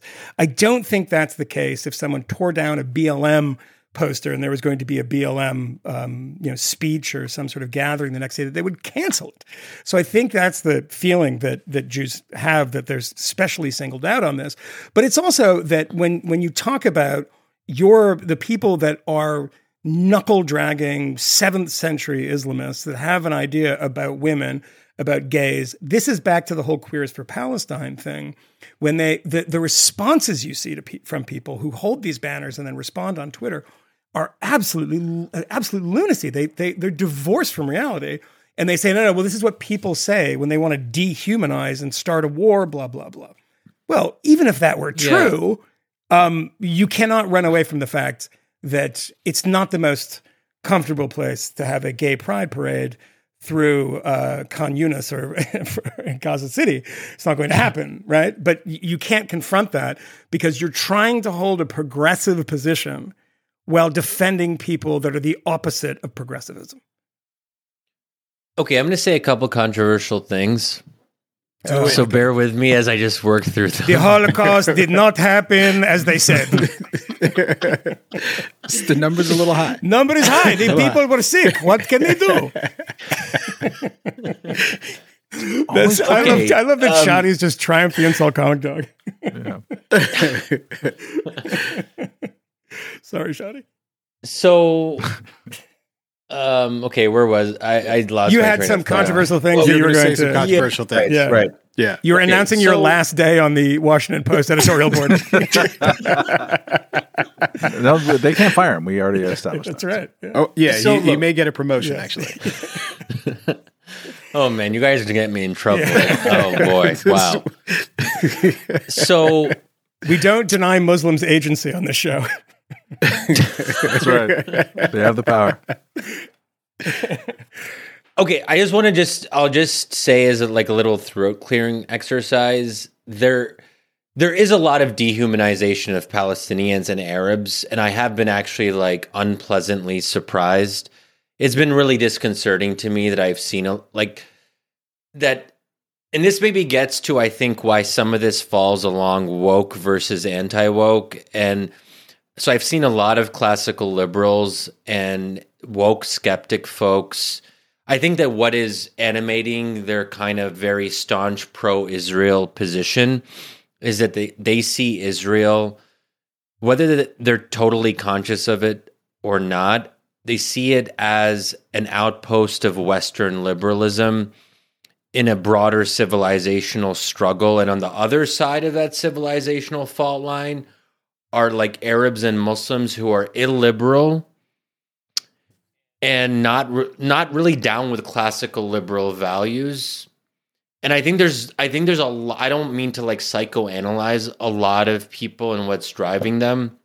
But for example, when Ann Hersey Ali wrote that unheard essay about why she converted to Christianity, basically she said that she wanted to be Christian to own the Muslim, to own she saw pro-Palestine sentiment, she saw woke people, she saw the left, she saw campus politics, and she's like, well, what's the opposite of that? And she came to the conclusion that emphasizing Judeo-Christian values and emphasizing the Christian roots of Western civilization was a way of taking a stand in a way that I found confusing and sort of weird, that you would write a whole essay about converting to Christianity without mentioning Jesus Christ. Are you kidding me? But there's a lot there that we could talk about. But I do think there are a lot of Ayaan Hirsi Ali adjacent people who see this as, because a lot of us who work in politics are we can be tempted by political romanticism, that we want to find a struggle that's worth fighting for. And I think for some people, October 7th was a reminder of civilizational stakes. And that's why I saw a lot of people after that saying that, oh, this is moving me to the right. You guys probably saw that. Oh, now I know which side I'm on. Yeah, I saw it with Camille. The left is here, and I'm going to be on the... What? I missed it. He said he saw it with Camille, which is not quite true. But it's kind of interesting that I find myself on the opposite side of that, where I'm actually finding myself shifting to the left more. Not because of October 7th, but because of Israel's bombardment. Here we go. Oh God! Oh man, you guys are fun. He says wincing. Yeah. But look, it does as I said at the beginning, it does make me wonder whether I had the right. Obviously, I'm not going to change my views on all the other stuff, but I wonder. It does make me a little bit nervous that people who were previously on my side, it does make you wonder a little bit. Anyway, I don't want to go too much into that, but I do think the left does have some important insights on power dynamics. Yeah. Yeah, by the way, I just want to say, being an Islamist is not being on the left, Shadi. So when you are at the radical mosque that you've just found in Northern Virginia, that's not the left. Well, you guys, I don't know if you guys saw this, but Ted Cruz was attacking me earlier today. Oh, was he? Good for you. Congratulations. What happened? About me being a shill for Hamas. So this is like a really, oh my God, not a joke. Yeah, but I'm also like, wait, shouldn't he be being a senator? How does he have time? I texted him that, but I didn't think he was going to take it seriously. It's like, we're doing Shadi Hamid tonight, and he's a bit of a Hamas sympathizer. Sorry, Ted. But also, I don't know if you guys saw, but this has been going on for a while, where Mark Dubowitz and Noah Pollock, both of them were attacking me for being Hamas supporter. And this has become a normal thing that I just see on Twitter when I wake up and look at my mentions. I'm not a victim or anything. Oh. I know. No, I'm not. I mean, I'm fine with I have a thin. Wait, I was going to say thin skin, but it's actually thick skin that I have. No, but it's a sign of the shittiness of the discourse. And I would add to that. I think that Camille was alluding to it earlier, and I think it's even come up in a congressional resolution or two. There has been an equation often with people who are criticizing Israel being anti-Semitic. Mm-hmm. Exactly. And actually, I want to ask you this question because people. Why have are you thoughts anti-Semitic? Why? Where did they give me your you? best argument against the Jews, Shadi? No, that's for hour 3. Steel man this argument. Hour 3. There's this. I see equated a lot by people who support Israel, and I would include myself as just sort of broadly sympathetic to Israel, even though I don't ask me to. Pinpoint my exact civilians to Hamas ratio, which is the subject of a lot of debate over the last 24 hours. And it's just grisly to even contemplate. But a lot of people say that someone holding up a sign saying, I am an anti-Zionist, or proclaiming their anti-Zionism is the same as being anti-Semitic. What do you think about that formulation? Is that true? Is that false? Is that open up for possibilities? I'm a little disturbed by the seamlessness of it, but I'm eager to hear your reaction to that notion. Yeah, it's a great question. It sort of dovetails with the previous point about the college presidents. So I actually have a different read, and not to assume that listeners will be familiar with the hearing, but it is worth noting that Harvard's president, Claudine Gay, had a terrible response. But the question was also terrible. Mm-hmm. Basically, it was students are saying intifada, intifada. And then the questioner, I think Congresswoman Elise Stefanik, was right, yeah. And I was Claudine Gay, just fight back and just don't accept the premise of the question. Saying intifada is not the same as a call for genocide. Intifada means uprising in Arabic. Not all uprisings are calls for genocide. It doesn't mean that you're supporting violence against Israeli civilians. For a lot of pro-Palestine activists, intifada is a way of just talking about being anti-occupation, protest, nonviolent resistance, intifada was a thing whatever. That killed a lot of Israeli civilians. Okay, but the first intifada was if you're talking about the second intifada, that was quite violent. The first intifada in the late 80s into the early 90s was actually in many ways nonviolent. There was stone throwing but there were parts general strikes. There were nonviolent aspects to it. You're saying it was mostly peaceful. Mostly peaceful. Right? Protest. Yes, right. That's why I was oh shit, they're gonna get me on this. Jihad has a lot of meanings. so that one again, right?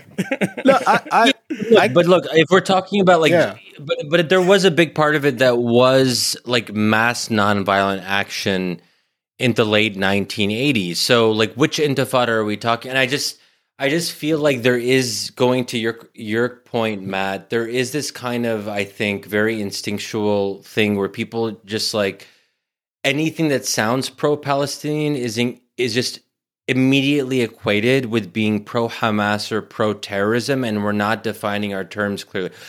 I think it's absurd to say from the river to the sea, because I see how that can easily be misconstrued. And it causes a lot of pain. Not that I'm like going to do a safe space thing where people have a right to not be offended, but part of what activism should be, and this is what I tell my activist friends, you want to persuade the other side. So if you're going around with signs saying from the river to the sea, that's not a good way to persuade people who don't already agree with you. This is not about preaching to the converted. Like, make your case in the most... But is it not troubling that they believe that? I know if you go carrying pictures of Chairman Mao, you're not going to make with anyone anyhow. But I literally had that in mind. Yeah. But at the same time, I mean... This reminds me of the people that said defund the police. They're like, well, we don't mean that. It's like, well, choose fucking different words. I mean, when you say from the river to the sea, there is the Jordan River and there is the Mediterranean Sea. And in between that is Israel. And what does that mean? That means the elimination of the state of Israel, which just happens to coincide. But that's not the same as genocide. So I want to be clear here. I guess we'll just put them on kayaks and see where they end up. No. Some people believe in a binational state. Like even, I was going to say even Peter Beinart does. Oh, Peter Beinart does not support the genocide. Sometimes I don't know. I'm joking. Joking. Yeah, of course. You know, he can be wrong about everything. I didn't mean to be genocidaire. I didn't mean to do like an even Peter Beinart says. Yeah, because that doesn't make any sense. Yeah. But they're like, I don't like it myself, but it is a legitimate point of view to support a one-state solution, which is a binational state. And basically, just to give people background, the idea there is that Jews and Arabs live in the same state, everyone with equal rights, the right to vote, and so forth. Maybe there could be a kind of confederation between, like different parts of this overall state. This is not really my hill to die on, and I don't really know the arguments that well because I think it's still sort of silly. But there are people like Peter Beinart who have made this case with, I think, a lot of moral courage and clarity, and we don't have to like it, but it doesn't mean they're calling for the genocide against Jews. But just have a sign that says "one state for all," right? One state for fine. That's what they're calling for. They're calling for equal. That Jews and Arabs are going to live side by side in the same state with equal rights. That is sometimes... You do understand, though, when somebody is shouting in the keffiyeh wrapped around their face, as I saw, shouting from the river to the sea, Palestine will be free. You imagine that people could get a sense that is the elimination of the state of Israel. Yes, and that's why we should. Yeah, and that's why anyone who's on the pro-Palestine side of things should not probably shouldn't do that. Yeah, probably shouldn't do that. But at the same time, it doesn't mean that everyone they should do it if they mean it to the sea. Let them do it if they mean it, right? This is the point. The point I'm trying to make is that everyone who says like from the river to the sea is not necessarily calling for throwing the Jews into the sea. So when you have these congressional hearings where Republican officials are trying to basically make these broad-based things, that anyone who says these phrases necessarily is calling for genocide. Claudine Gay, the president of Harvard, should have said, actually, Elise Stefanik, they're not necessarily like... You're conflating a lot of things together in ways that are unhelpful, but because she is a technocrat administrator who has no moral courage, she can't even defend her own position. That's what made me angry. I mean, it's incredible. Like, you knew where you were going today. You knew, like, you oh my knew God, the questions she's you were looking. likely to She's get, looking at the paper, and you didn't prepare. I mean, she's reading it's off obscene. of. These people are just like so lame and unimpressive. Can I say one more thing about the hearing before it just gets away from me? the hearing today was them bringing these heads of universities to Capitol Hill to force them to answer for not taking anti-Semitism on their campuses seriously enough. In general, a noble aspiration. Of course, the way that this actually ends up going down is what they're advocating for is literal censorship.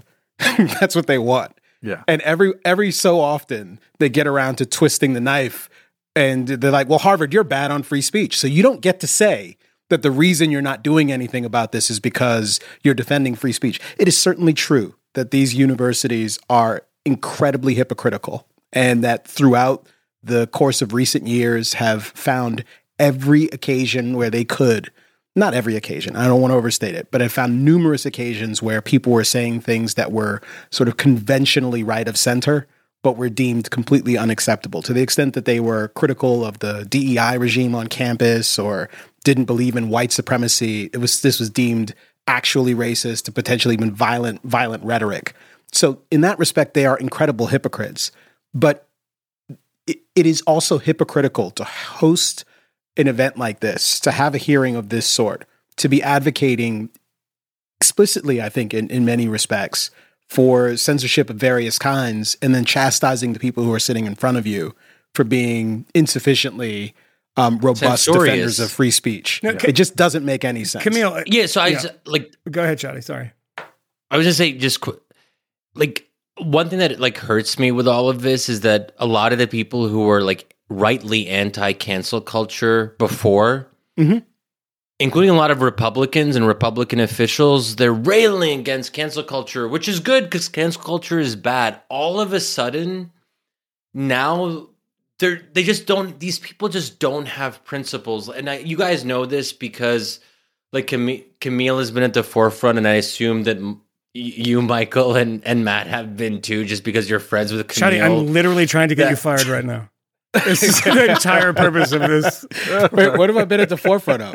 No one has about being anti-cancel culture. Oh. And being a very consistent, clear voice for free speech, no matter what side it is. But these Republican officials, when they're in the powerful position and they can use their power to censor speech that they disagree with, they jump at the opportunity. And it makes me wonder if any of these people had any real principles when it came to free speech. It's just really, it's disappointing to see, but I guess we could have expected that. I mean, they're Republican officials. I wouldn't put much stock in that. I mean, to Camille's point, though, you knew where you were going. I mean, this is a very easy question to respond to. So easy. It's incredibly easy. You can say it is not acceptable to call for the elimination of Jews, but, I would take issue with what you saying being a call.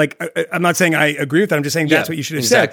But I'm going to go a little further, and I'm going to go a little further and be kind of old school here because we don't have these conversations much anymore.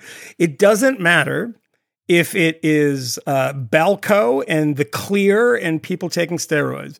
And it doesn't matter if it's the universities and what they're doing to police their private institutions. They don't belong on Capitol Hill. That is not the business of government to be bringing these people there to tongue lash them about anything, even if what they are doing is allowing that. What we do as parents and as donors, whether you're Bill Ackman, who says, I'm going to take my money away from him. Great for Bill Ackman. I think, he's doing the right thing because it's what he believes in and he's giving them money and he's taking it away. Fantastic. If you're a parent, But he shouldn't call for a blacklist of people who signed these really bad letters, but you shouldn't try to ruin students' lives. Well, it's a difference firing someone and just saying you're not going to hire them. starting out, but not hiring them. Maybe that's right. But I will say this. Don't you guys think that everyone is allowed at least one ridiculous or terrible position? I mean, especially if they're young. Mine was I probably shouldn't have had that sixth beer and got in the car, and it wasn't let's kill all the Jews. So I'm in a little different position. Okay, that's not what I was talking about. Yeah. Just so Shadi, people don't you're think saying that it's a mistake. Yes, no, we know. No, you said it was a mistake to call for the killing of Jews, but you think that everyone should get a pass once. That's not. That's what he said. That's what he said. I just told I told the Washington Post this, and I just emailed Kay Graham. Apparently, it bounced. Apparently, she's dead. But That's right. Shadi, you don't have anything to worry about. Jeff is a friend, and he'll take care of you. At first, it's like a second, I'm like, wait, who's Jeff? Yeah, but then I figured it out like after like a your second. anti-Semitic boss. I'm joking. No, I don't think this is the business of the government to be calling people up to talk about what is happening at their private institutions. But they do give these people plenty of money. They do. Directly and indirectly, which is a whole nother problem. Correct. That is part two, because Harvard has the biggest endowment of anyone on earth, and they shouldn't be getting a nickel from the federal government. And that's also none. Zero. Yeah. Take it all away. Guys, I have 2 words for you. The Calvin principles. Uh-oh. Okay. What's Google it, Camille? Okay. I think that's 3 words.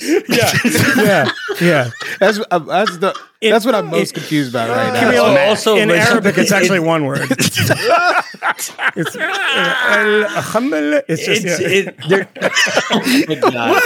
Wow, amazing. What? That's what you sound like when you speak Arabic. I love that Michael knows so many Arabic words. I do. Shukran. That he's sharing on this. Thank you. Okay, but they're sometimes also known as the University of Chicago. Oh yeah. The University of Chicago principles from 1967. So we did it like actually I think an editorial that I think I'm really proud of, and I would hope that all of us on the editorial board are really proud of, on how the Calvin principles, so the Calvin Report 1967, talking about how universities should not take institutional positions on contentious issues, but they should create a space where everyone, faculty, students, take their own contentious positions. And it's the job of an institution to create as much freedom for anyone associated with these universities to take those positions openly without wondering whether or not they're running afoul of the college's position. And the University of Chicago after October 7th was very good in this. They didn't do all this posturing and preening. And they avoided a lot of the problems that these other universities got into, because rightfully people like Larry Summers were like, oh, why aren't you taking a strong stand on Hamas's massacre of Israeli civilians when you took a strong stand on all these other things? But you know what?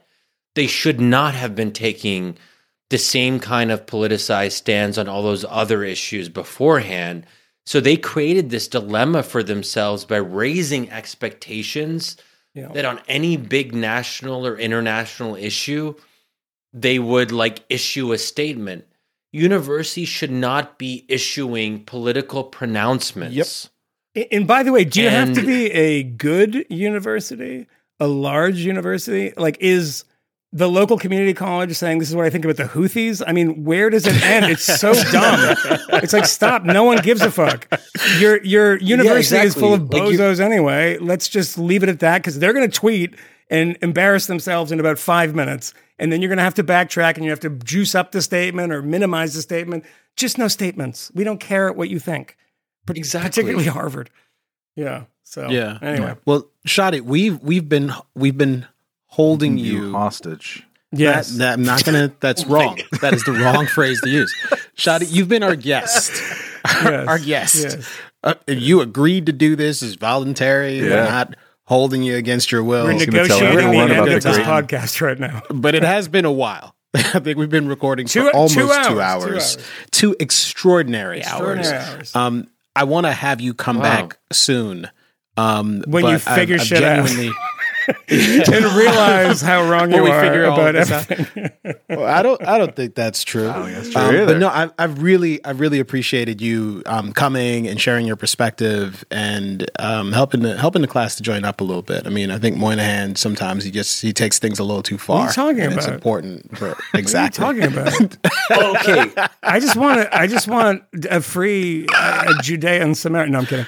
I have no. I will say this about Moynihan. Is that what you call him? You don't call him Michael. You call him Moynihan. It's Moynihan. It's trying to dehumanize me. That's what I. Yes.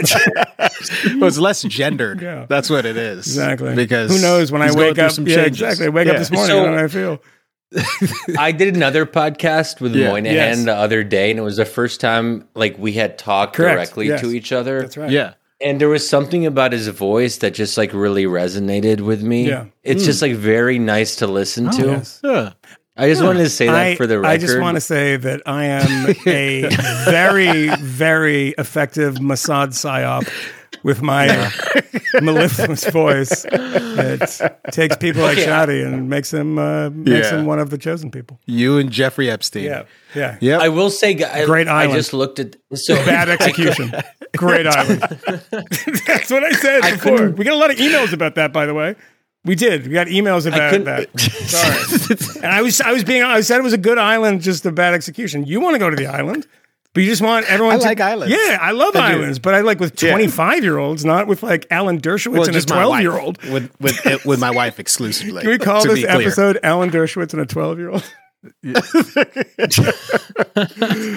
Why not? Look, I also, guys, I just wanted to say that when you said that we had been going for 2 hours, I looked at my clock and I thought you guys were exaggerating, but we We have have. been going 2 hours. And Yeah. it's just like it's a testament to how awesome you guys that it didn't feel like that. Thank you. True. It like time really. I lose my sense of time when I'm talking to the three of you. Well, Yes. you come So I back and we'll just- do 3 hours next time. Right? That's right. Yeah. No, but seriously, like all jokes aside, thank you for having me. It really is an honor. You guys are awesome. I love what you do, and you, Shadi. hope to do it again Absolutely. sometime soon. Thank Let's you do it. very much. Shadi. We Really know appreciate it. of new methods of attack. The Trojan